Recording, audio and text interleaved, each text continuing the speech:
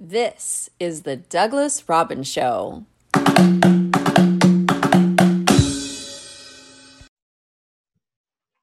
Hi, folks. As most of the coffee houses and bookstores aren't having any readings lately, I decided, I know most people are stuck at home with the whole coronavirus pandemic, keeping people at home and less social. I figured I would start a reading series, and it's going to be audio only, mostly because YouTube seems to be having some troubles um, uploading videos. So I'm going to stick with the audio for now. But again, I decided to start a reading series to keep you all company. And maybe you guys can keep me company as well. This is from my book, Leaves Piled High, Unhappy Campers. I actually recently changed the ending because the ending had never sat with me well, how it had been. So I had spoken to someone recently about it, and just inspired me to change it. So I think it's a much better story all in all now. So I will begin Unhappy Campers from my book, Leaves Piled High. It's Labor Day weekend. My wife and I rolled into the packed campground late last night, trying to hold on to our freedom a little longer. Work beckons from 2 days out like an annoying alarm that has no snooze.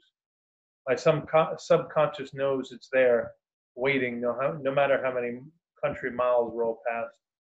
Sorry, it's been a while since I've read. We wake stretching and yawning. The sun beats down hard on our tent like a torch. We sweat in the sleeping bags, ready to swim. After a week of motorcycling through upstate New York, we arrived at the crowded state park, not quite ready for worldly routines and to be inserted back into our roles. Yet trying to hold on may have been a mistake. People rustle in tents, early morning conversations break out, and kids cry about brushing teeth and wiping behinds. Various dogs bark from various distances. After a restful night, the campground grows noisy. Dawn is already awake. It's so hot, babe, she says, rolling up, kissing my arm, staring at me with her baby blues. Her naked arm is exposed on the upper part of her chest. Her face is fresh with mountain air. Giving me that desirous look, she says, I want you bad, but let's swim first. I like the sound of that, I say, kissing her forehead. We unzip the bags and dig into our packs. Naked, I pause, caressing her exposed flesh, running my hands along her curves the way the motorcycle caresses the countryside. Not now, she slaps my hand away. A skinny girl whines about playing a video game outside of our tent. It's a mood killer for sure. Her slender silhouette projects upon the tent wall like a movie. Shh, Dawn says to me. But I want you, I say, gritting my teeth, retracting my hand, but not before copping another soft feel and receiving a stern look and wagging finger.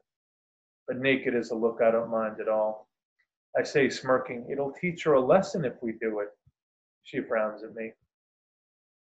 Outside is a large field the size of 2 football fields and more packed than we realized as it runs up to the tree line in dense forest.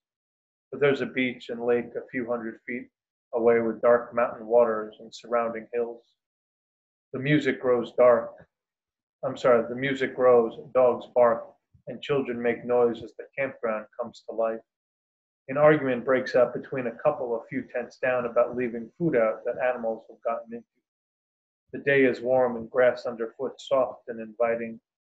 The air is fresh, rolling down from the rocky hills with short, stubby pines and foggy sweetness burning off the lake with the rising sun. Ready for a day of sitting, swimming, and, well, doing little else except for my wife later on. Across the field we reach the bathrooms, which stink like a waste treatment plant without the treatment. Paper towels overflow from the lone garbage can within. The toilets aren't any better. I breathe as little as possible, taking quick, short breaths, then hold one deep down in my chest. Quickly washing up, I get outside. After my escape, I blow out to breathe once again. Phew!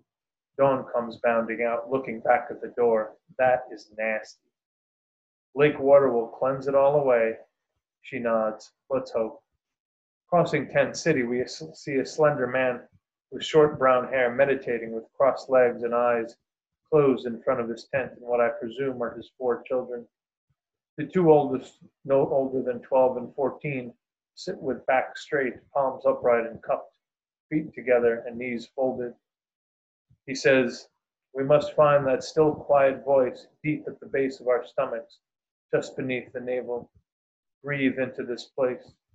It is our connection to God and all truths, to Mother Nature and all that surrounds us. The hair on top is thinned and receded, yet he looks like an ascetic who lived in an ashram and has only recently come down from the mountaintop. Stubble grows upon his face. His younger children may be 5 and 7 years old with golden blonde hair, thick blades of grass. Inhaling into that deep place within, I feel a sense of peace seeing this man. My gaze shifts forward as we continue. A few steps further, we hear disruptive words. "Look at that dumb deer running," spoken by a dirty, blonde-haired fat kid laughing and eating ice cream too early in the day. We glance over to the far side of the field, but don't see any deer, shrug, and move on.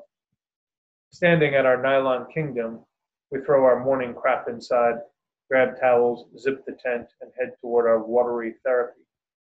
The cold mountain lake will be refreshing, even with all the kids pissing and screeching in it. We move past tents and campers, then further down past fifth wheels and televisions. Why come to the woods to watch television? I've never understood. Just get me to the beach and water. Get me to salvation. Yet a clamor rises as we approach the beach. People are shouting on the other side of Tent City, drawing us in. Dawn and I look at each other, wondering what we've gotten ourselves into. The peace slowly erodes. Home would have been so much quieter. As we clear the remaining tents, a thin old man stands outside, cupping his mouth, shouting to his wife inside, "Martha, come out and look. That dog is chasing a young deer." "What did you say, Paul?" the older woman responds. He turns fully toward her. "There's a dog chasing a deer." "Oh, that's nice," she says. He turns back, shaking his head, clearly frustrated with their waning mortal attributes, and seeks the deer again, covering his eyes from the sun. Dawn and I watch the old man following the chase along the beach and parking lot. That's when we finally see ourselves intermittently between tents and cars further down. Kids run past in crazed excitement, some hustling with concern. A young black girl carrying a stuffed animal shouts, "Stop! You'll hurt her!" More people shout as we get closer to the beach. Some stand outside of their cars, waiting in line to get into the park. A quiet day at the beach, huh? I say to Dawn and half smile. She grabs for my hand, fixated on the unfolding event as panic creeps onto her face. At the edge of the field near the beach and parking lot, we clear the last row of tents and see a gray dog chasing a deer past cars and campers. We look at each other and think it's cute at first, playful. The dog is just having fun. But more dogs join in the pursuit. I can't help but thinking, this is not fun for the deer. Predator and prey, the bullies and bullied. In a panic, the deer is chased onto the beach, where sunbathers are getting riled up. Sand gets kicked upon towels as the pack tramples by. Confused, the young doe without a mother nearby to guide her is frantic, running out of land. People run after them, trying to stop the dogs. I'll stop there for today, and we'll finish up Unhappy Campers next time for the reading series of Douglas Robbins' Unhappy Campers. We'll see you next time. Thanks for listening.